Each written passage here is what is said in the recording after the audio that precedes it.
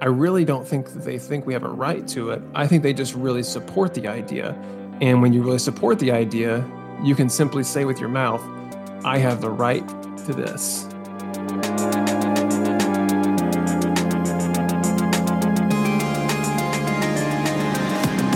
Welcome to Switching Lenses, a podcast that attempts to break down cultural assumptions and view them from a more biblical lens. I'm Josh Phillips, joined here always by Shane Skirvin. Shane, what's been going on, man? Oh, I've been busy enjoying summer, enjoying this beautiful summer here in Southern Oregon. Yeah, it's not bad. Good. It's been a while since we've gotten the podcast.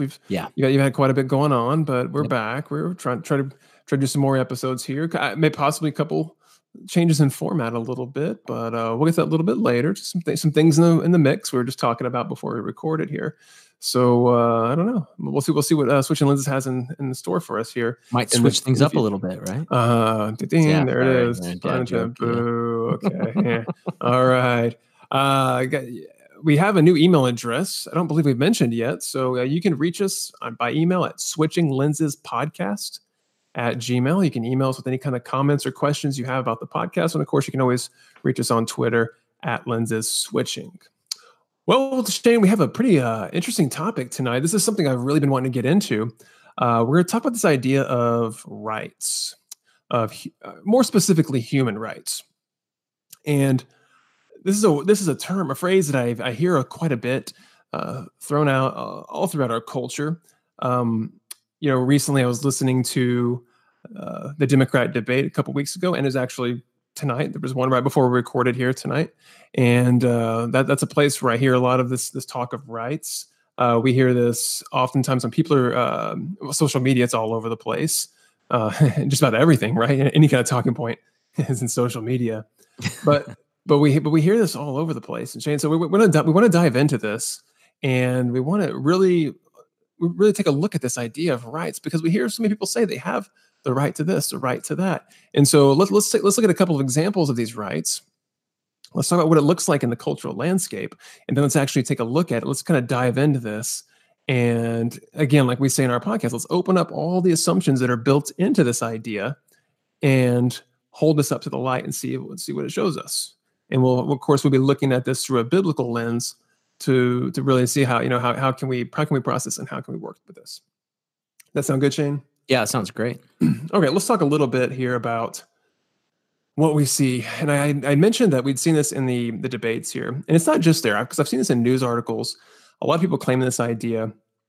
We have the right to this. We have a right to that. Just to give you a couple of examples of things I hear quite often. And again, we're not making any judgments on these right now. I'm just trying to get the information out there. This is what we're talking about. We're just going to put it to the light for right now. So, some of the things, Shane, of course, you jump in here too with, I think you've heard some big ones now since with the debates going on and the primaries and whatnot. We hear the idea we have the right to free healthcare. We hear the right to a free education, the right to your own body, like what happens to your own body. The pursuit of happiness. What am I leaving out here, Shane? Oh man, I mean, it pretty much covers all phases of life. I mean, there's even a debate going on right now about the right to a basic income. Just because you're alive and a person, that you have a right to housing or a regular check from the government. I mean, these are all discussions that are going on right now that our whole nation is trying to define. Yeah, and it's really a complex topic, isn't it? I mean, oh yeah. It covers basically all of life. I mean, what do you owe your fellow man? What do you owe your community? Even the discussion about that is driving the debate right now, the political discourse in our country, the debate about immigration. I mean, so you talk about the Democratic Party, but within the Republican Party, there is disagreements or a debate about what do you owe your fellow citizen? Is it the same? Do you owe that fellow citizen the same that you owe someone who's not a citizen, someone who's an immigrant, illegal or otherwise, illegal or legal? I mean, what do we owe each other? I mean, this isn't a right or left or Republican versus Democrat. This is something our entire nation is trying to answer. Yeah, that's a really big talking point. that's a big issue, especially like what I've seen in the debates. Like that's a big one right there. Um, and even within the Democratic Party, they're split on this. Mhm. And it's a really interesting topic, or a really interesting quote, right? And I kind of want to lay a disclaimer here a little bit too, that we aren't talking in terms of U.S. constitutional rights right now, right, Shane? We're talking more than the idea of just basic human rights. So, Yeah. People could bring arguments to the table and say, well, we have the right here in the U.S. to do this or that, but that's great. And if we were talking about analyzing the Constitution and whether or not it says it or not, then that would be a great talking point. But that's not what we're doing on this podcast today. What we're doing is we're saying, regardless of where you live, what rights do you have? As a human. As a human being, yes. And so that's going to be the context that we're looking at all this through. And so we're going to kind of put the U.S. Constitution to the side just for a moment, while we analyze this and look at all of humanity. What rights do all of humanity have? Now, Shane, I didn't tell you this, but because I was saving it here for the podcast. But one of the things I did was I went to Facebook. Being a teacher that I am, I'm part of a teacher group, and I kind of proposed a question out there. And I put it in light of free education because I was talking with teachers. But I put in there, I was like, hey, what do you think about, do we have the right to free education? And I also threw in there, what about other rights? But I mostly got answers about education, which was fine. That's one aspect we're talking about this.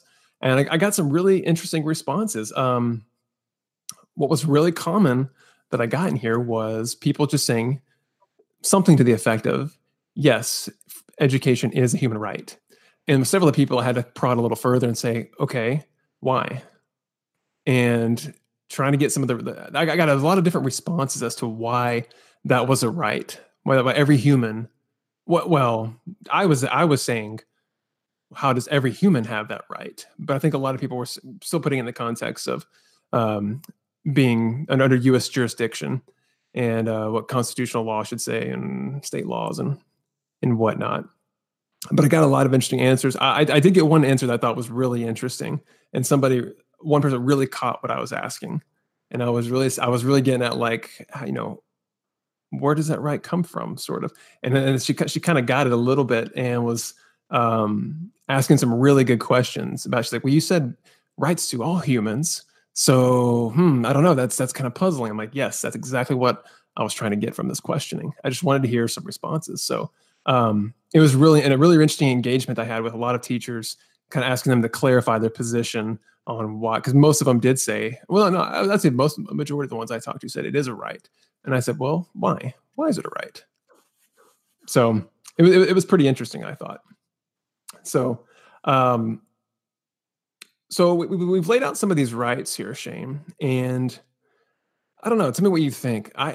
If I have to be perfectly honest, I think a lot of times when people claim to have the right to something, that list we just named off, I really don't think that they think we have a right to it. I think they just really support the idea. And when you really support the idea, you can simply say with your mouth, I have the right to this. But that's not really founded on anything. I think people say they have the right to something just because they really, really want something. What do you think? Yeah, I mean, it's desire and appetite don't make a right, and so it's not that those are necessarily wrong, but those you can be hungry, but that doesn't give you a right to take someone's food. And so and you can be in dire need, but that doesn't necessarily give you the right just to demand something of someone else. I think some might argue that maybe. Yeah. You're right. Yeah, I have the right to survive, so then I can take your food. Yeah, well, in that's where things get tricky when it's what you define. Like, for example, to bring in a little bit of perspective, so you were talking about that poll and the right to education. Mm-hmm. To me, it's in light. Anytime you talk about a right, you have to look where that arose. And the first place where there was public education, where it was mandated, was New England, and it was by English citizens, subjects. They weren't even there was no America. And the whole reason they got together and decided to lay aside a joint taxes that they would gather together and hire a teacher and build a schoolhouse, it was to give people the gift of education so they could read the scriptures and decide for themselves what kind of Christians they want to be. So it arose in a very specific geographical location and world view and belief. And so I think when we're discussing rights, I think it's important to understand the context and the history and where they arose and how they arose. Because it makes no, if you just sit there and elaborate all of us on our opinion on where rights came from without putting in any kind of context of seeing where this came from. To me, you have to nurture the soil and the seed if you want the fruit. And that's something I think we do well to look at the context. Rights didn't just show up. They have a very particular path in our nation's history. Well, let me ask you a question, Shane. Yeah. And when I was engaging these people on Facebook in this group, I really wanted to ask this, but I thought it might seem a little bit argumentative, and I was trying to like poke the bear, sort of. And I really didn't want to come off that way. I really just want people's genuine responses, and I just wanted to like clarify some of their. I may have some clarifying questions for them if they're really getting at what I was asking. So I didn't really want to stir the pot too much. But let me ask you this: is there a difference between something that's just a good idea and something that's a right? So can something be like productive? I mean, like it can be extremely helpful, and that's a great idea, but it's not your right though either. To that, even though it's good, it's not necessarily your right. Is there can there be a difference between those two? Well, yeah. I mean, you can't force. All of us have some sort of standard of what's a good idea and what's a bad idea, and to force that on someone else, even if it's all of us could. We could, as a society or in a particular city, we could mandate something that it's probably a good idea, but people should have the right to refuse that. That's that ongoing discussion between people who would be social conservatives and people that are libertarians. It's right. What do you value most? Is it maximizing freedom, or is it the welfare of the community? So really, you think it's so? You're saying like using the word good. Saying something's a good idea, that's kind of a subjective term. Yeah, well, and even if it's not subjective, if it's good but it's forced, is it still a good? Yeah, tied to freedom is a value that just cannot be trampled. You have to have freedom in and of itself is a good. So I think it's that careful regulation of law, because just because you're free to do something, that old line that I like, you're free to swing your arm, but your freedom to swing your arm stops at the start of my nose. Yeah. If you maximize freedom of the individual, is it to the detriment of the community? It actually is a pretty complex thing to lay out individual rights. That's, if you're laying out an individual's rights, that's the only way the rights of a community can exist. So you can't put the community. That's the classic story of socialism, right? Yeah. You're elevating the community over the individual, right. And you're getting that out of order. And that's where a socialism turns into totalitarianism. There it is. Where there you go. I had to struggle to get that out. I read it more than I say it, but you get that statism that is saying they're doing everything for the public good. But that's the road that Joseph Stalin and Mao Zedong that led them kill millions of not just their own countrymen. Look at the book Bloodlands. Stalin, a lot of people don't know this, but when Stalin would take over a country in the name of the people, right, in the name of the good, one of the first things he did is he shot everyone he thought would oppose the path to good. His own famous line for justification was, to make a good omelet, you got to crack a few eggs. Yeah. And so, it's a slippery slope. You have to be very careful when you're doing violence in the name of virtue. He's the originator of that quote? It's been attributed to him. Oh, wow. I had no idea. I can't use that anymore. I actually like the quote's actually a pretty good quote. It does apply to a lot of things. Yeah, but it shouldn't apply to people's lives. No, it shouldn't apply to like, I've never used it to justify violence. Yeah, no, I honestly say that. Way to take us off track there, Shane. Yeah, a little bit of rabbit trail. But hey, is it not that, it's all about, if you don't start at the individual rights, you'll never get it right. If you don't get it right on the macro level, you'll never get it right. On the micro level, you'll never get it right at the macro level. Yeah. That's where every scheme for the utopia of man have led to mass murder, right? Yeah. I mean, we have to be this. We're treading on some pretty sacred ground. There's a lot of people who have died trying to get this right, and so it's not as easy as. I mean, you can squander the wealth of nations. Look at Venezuela. Country has all kinds of good, but bad ideas have consequences. Yeah. And I think it's really important when we're treading this path and just having this debate in our country that we say, slow down a little bit. Let's examine the ancient landmarks and understand why they're there. Why are these ancient boundaries there? That the king, in our tradition, where we come from, the king had to bow his head and ask the peasant to enter his house. I mean, that's where we get the idea that you can't unlawful search and seizure. That a king has to ask permission of the peasant to go into his house if he doesn't have a cause, if he doesn't have a good cause. That's the reason we have a judicial oversight of the police's warrants for search and seizure, right? Right. I mean, even though we know, right? Aren't there houses that we're pretty sure there's drugs being dealt there? We're pretty sure they're a den of prostitution. But we pay honor to the idea that you have to go before a judge. The police have to go before a judge and get a warrant based on something to enter the premise of that house, right? Right. I mean, I mean, I hate to bring out the cliche of the road to hell is paved with good intentions, but if you have this random searches, I mean, that's. I mean, I know you didn't want to go delve too deeply into constitutional talk, but I mean, that's the whole reason why we have this idea that you just can't go everywhere and just do anything. The ends don't justify the means. It's sort of like showing a person dignity a little bit, like to some degree. Like to show enough dignity that, hey, we're not going to, even if we're highly suspicious, if we have no proof, we still owe you the dignity of, to have your place and to have almost a privacy, I guess, in a way. Well, it's a right to. It's a right. Well, it's a right to your own. I mean, it's a right to your own place, your own, like you said, dignity, right? Aren't all right? That's a great tie-in. Aren't all rights based on dignity? Well, I don't know. Oh, good transition there, Shane. Boom. So let me ask you this, Shane. If we claim that we have a right to something, doesn't there have to be an origin to that right? And so if I have the right to something, the question I think that is begged is, well, who gave you that right? Where did it come from? What is the origin of this right that you have? Don't we have to ask that? Well, I think a great way to ask it is on the playground, says who, right? Like, isn't that the basic, right? If they're like, hey, don't do this, and you're like, says who? I mean, really, it's that appeal to what right exists without any kind of authority. You really could ask that towards anytime anybody says, we or I have the right to blah, blah, blah, whatever, X. You could really, says who? You could really respond with that.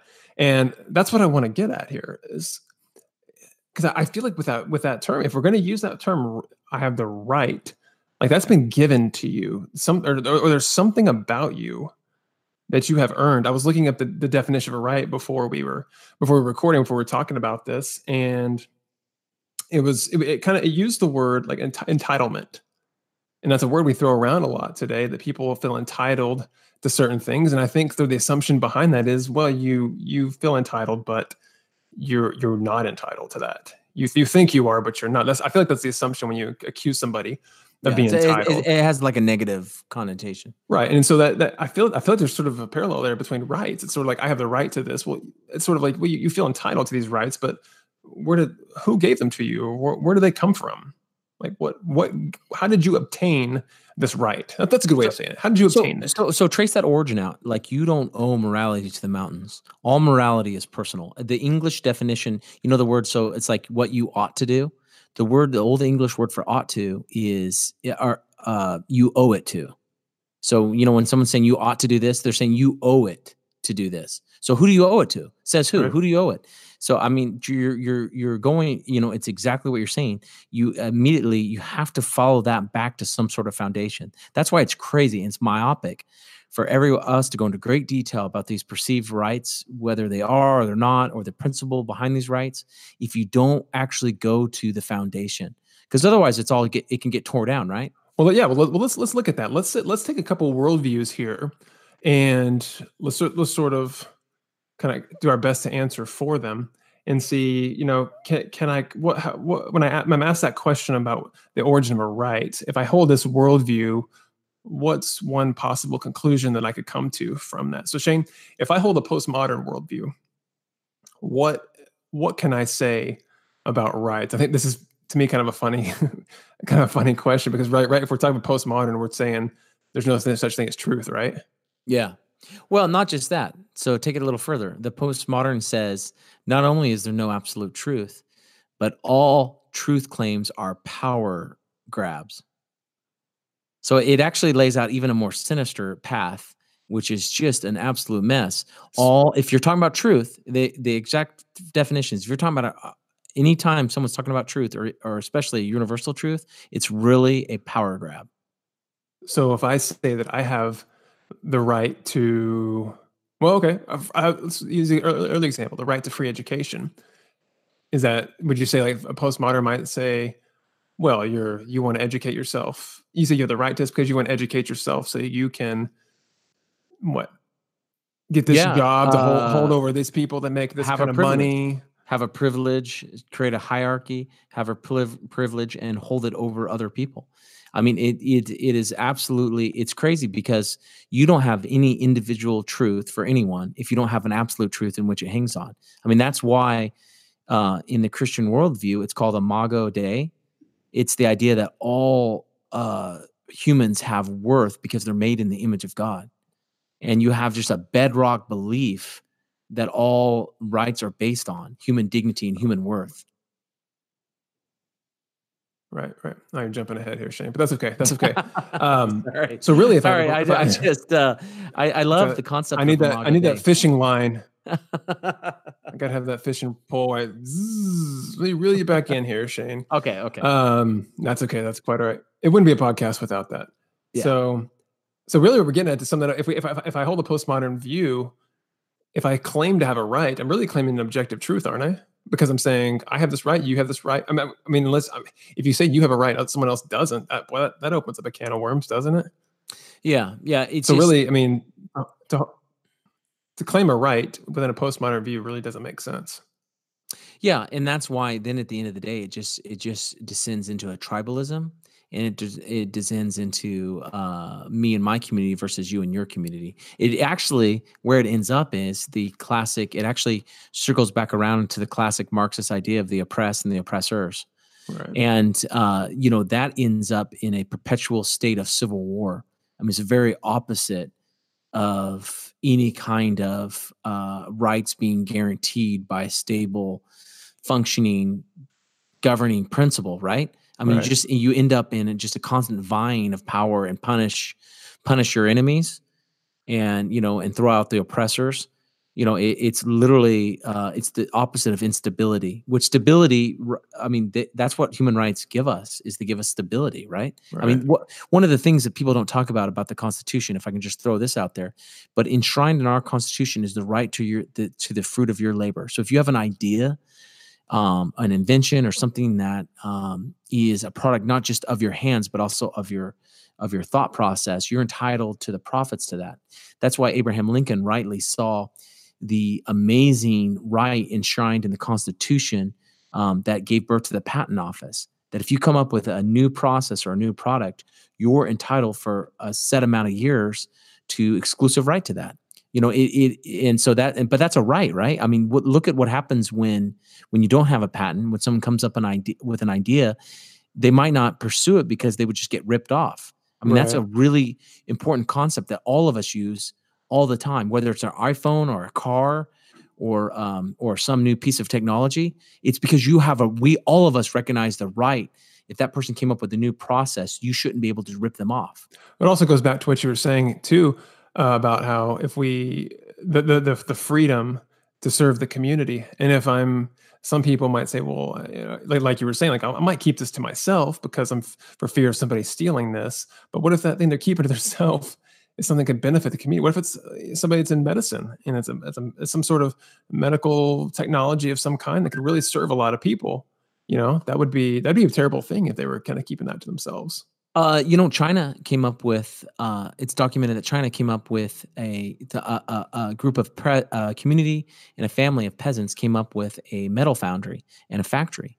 And it was doing great business, and it attracted the attention of the emperor's court, and they shut it down. They seized it and shut it down because they're trying to control it. I mean, all economy is based on trust. It's that you're trusting someone that's going to buy your product. You're going to make something. People aren't going to take it from you. They're going to trade with you. I mean, it's actually, when you have a standard currency, it's actually a brilliant thing because that means people aren't taking your stuff by force. They're actually trading. And all that is based on trust, that you're not going to get ripped off, that there's a standard set of weights and balances. There's a standard and a stable means of exchange.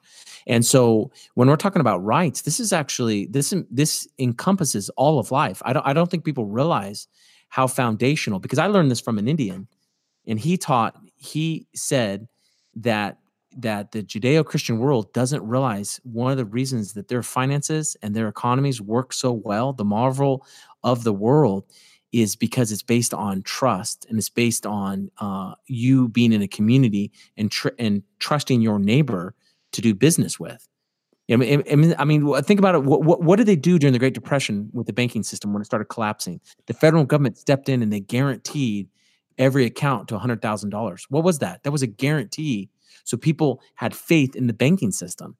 And so when we talk about rights and what you owe your neighbor, really, without that, it descends into barbarism, right? Yeah. I mean, institutions can't exist without trust. And the basis of trust is what you owe your neighbor. Do you owe him fair play? Do you owe her not to take something by force?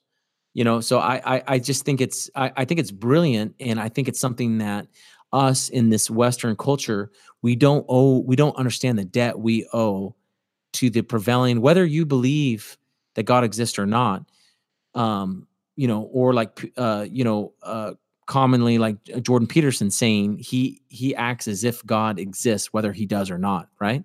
Right.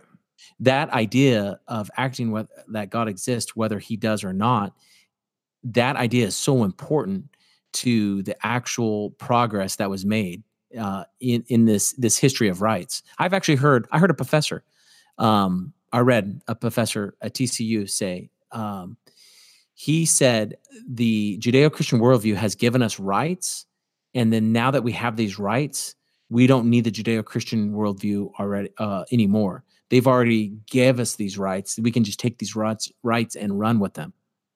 I mean, I think that idea is very dangerous. I think he's literally talking about having his feet firmly planted in midair, right? Yeah, that's pretty prevalent today.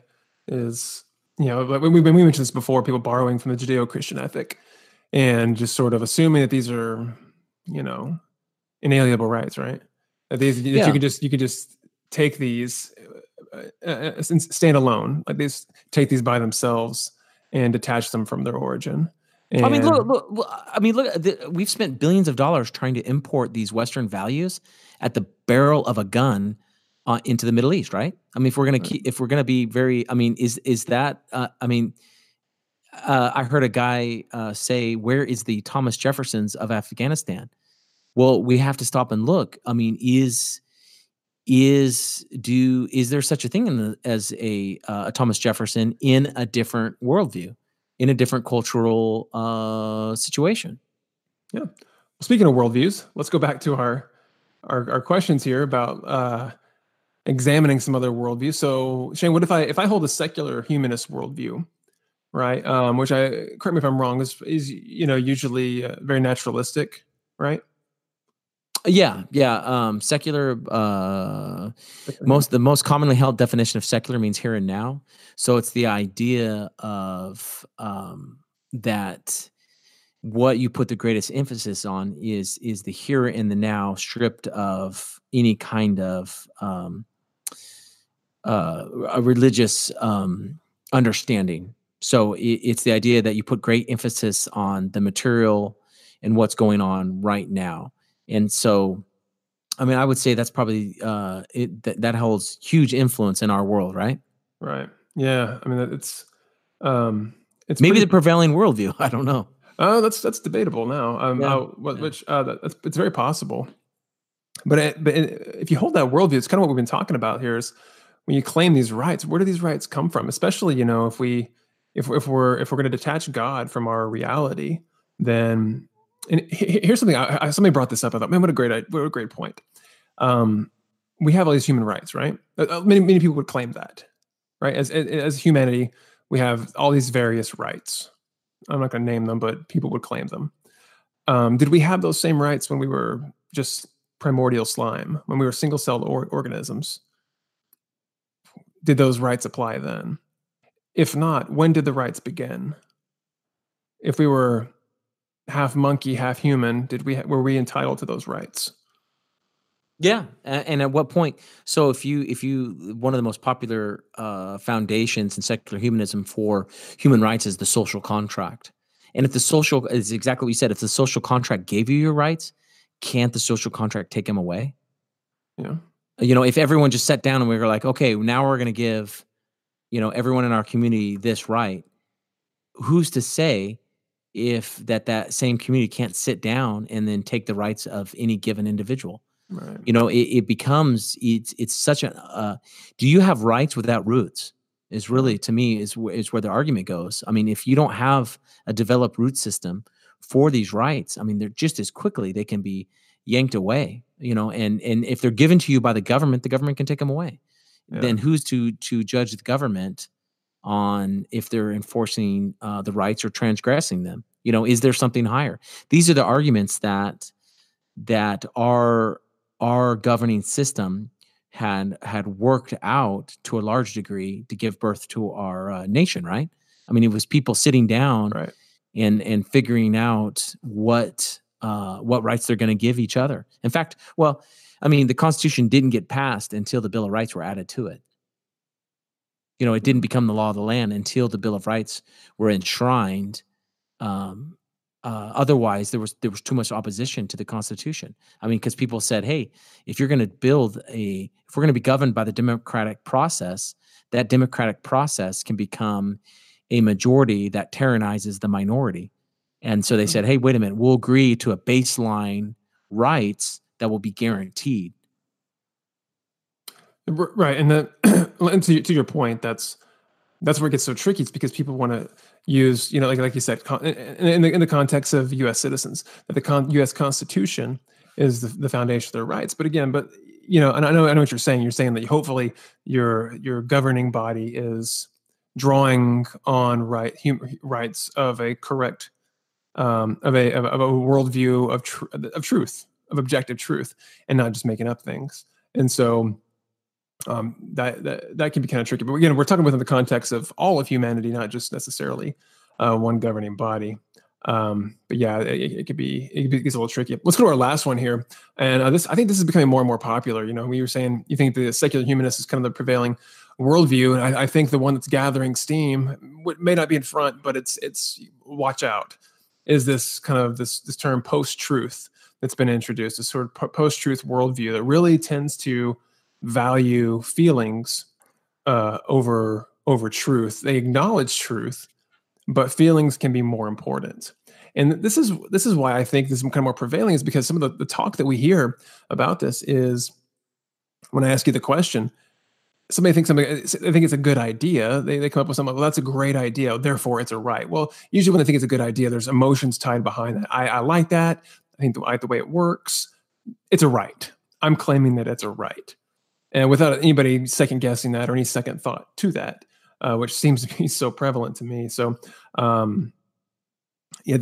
think this idea of post-truth, man, when we're putting our feelings, we're making decisions with those and acknowledging truth exists but disregarding it. That makes it really hard to define what a right would be for all of humanity, wouldn't it? I mean, the underlying factor here is if we can't point to an objective truth, it's really hard to claim any rights, right? I mean, that's kind of what you've been saying. You've been kind of hinting at that. We're trying to build up to finish off our little conclusion here. And I'll go ahead and take us there. Is if we can't point to any kind of objective origin of truth of our rights, do we really have rights? Well, I think this is a perfect example. If you're trusting in education or culture just in and of themselves to guarantee your rights, just the good nature of people. I mean, Germany was the most educated land on the face of the earth when the Holocaust happened. Um, you know, the communism at one point had a huge hold on so many different people, and under both those systems, whether it was fascism or communism, and both my grandpas were involved in the in our effort against fascism and communism. In both those systems, which at one point had a huge sway over a lot of humanity, there was no individual rights as we conceive them or see them. So what we're saying is not abstract. I mean, they can be even in a modern culture, industrial, educated culture, rights can be taken away, right? Yeah. And so I think it's really important, this discussion that we're having, that unless you tie them to something substantial, they can be swept away. I don't think people realize that how rights are actually human rights are actually a fragile thing. They have to be safeguarded. Right. And of course, being Christians, we would hold that the foundation of all of our rights has to come from God. And I Yeah, think, Imago Dei. right. And I think one of the foundational scriptures behind that would be that we were created in the image of God. And, we talked about dignity, and we didn't use the word, but we can use the word value as well. And I think when we say that, or what God says, that we were created in his image, that's where we receive that dignity. And that's where we receive that value. And that's where I think the foundation of rights begins, is having that dignity being given to us. From there is where that's our starting point with rights, I believe. Well, it is not only is it a belief, but it's actually the historical fact. I mean, Right. whether are the tracing, like we were talking about, whether it's public education or so we would say then the privilege in America and now right to a public education, or so many of the freedom of religion, right to bear arms, freedom of the press, all those, freedom of speech, all those flow from a very particular source. And all we're saying is that it's very important to pay attention to facts when you talk about rights. Right. Because they didn't arise. Greek philosophy taught that some people were born to be slaves, right? We just talked Right. about modern examples of whether it's communism, whether it's fascism, or whether it's the caste system in Hinduism, About to say Hinduism, or yeah. or evolution. If you're evolution, at what point, if you're slime plus time, do you have any inalienable rights given to you, right? Right. I mean, so literally, human rights arose, and only everyone acknowledges human rights arose only in one place and in one source. And all we're saying is it's very important to pay attention to that fact, because if you chop that off, if you destroy the foundations of that, will rights long exist, or will they just fade like flowers or leaves on a tree that's been killed? Right? Will they just simply fade away? Yeah. That's true, yeah, and I think a lot of the rights that people claim, a lot of rights would pertain to equality, wouldn't they? Some of these, and again, that we talk about breaking down assumptions within statements. Well, you're assuming that we're all equal. Why do you assume that we're equal? Because again, some of these worldviews would survival of the fittest. How about survival of the fittest? Yeah, I mean, Can you hold on to the idea of multiculturalism and evolution, survival of the fittest, in the same breath? Yeah, I don't understand. I would love to hear a response to that, because I don't see how those coexist there. Because when we're talking about equality, there we go. We're going back to the Bible saying we're made in God's image. That's where our dignity and value lies. And so, if I can't point to that, how can I say we're equal? If I can't say that we're equal, how can I say that this right that I have that leads to equality has any value to anybody, or means anything, has any objective value to it whatsoever? And so this is what always goes through my head when I hear all these statements, when I'm listening to these claims about we have the right to this and right to that. I'm just like, yeah, we're going back to what we said. Says who? And look at human slavery. It existed everywhere, but it was only stopped in one place, and that was by the idea of human equality by a Judeo-Christian worldview. That was the only England, and then America, and medieval, and before that, medieval Europe. And these are the only places where human slavery was outlawed. Yeah. Because, it's very clear, both evolution teaches and human history in general teach that humans are anything but equal, right? That is literally an idea that is a religious idea. Where would you ever find that in? Neither nature teaches it, neither evolution, like we're saying, Greek philosophy, Hinduism.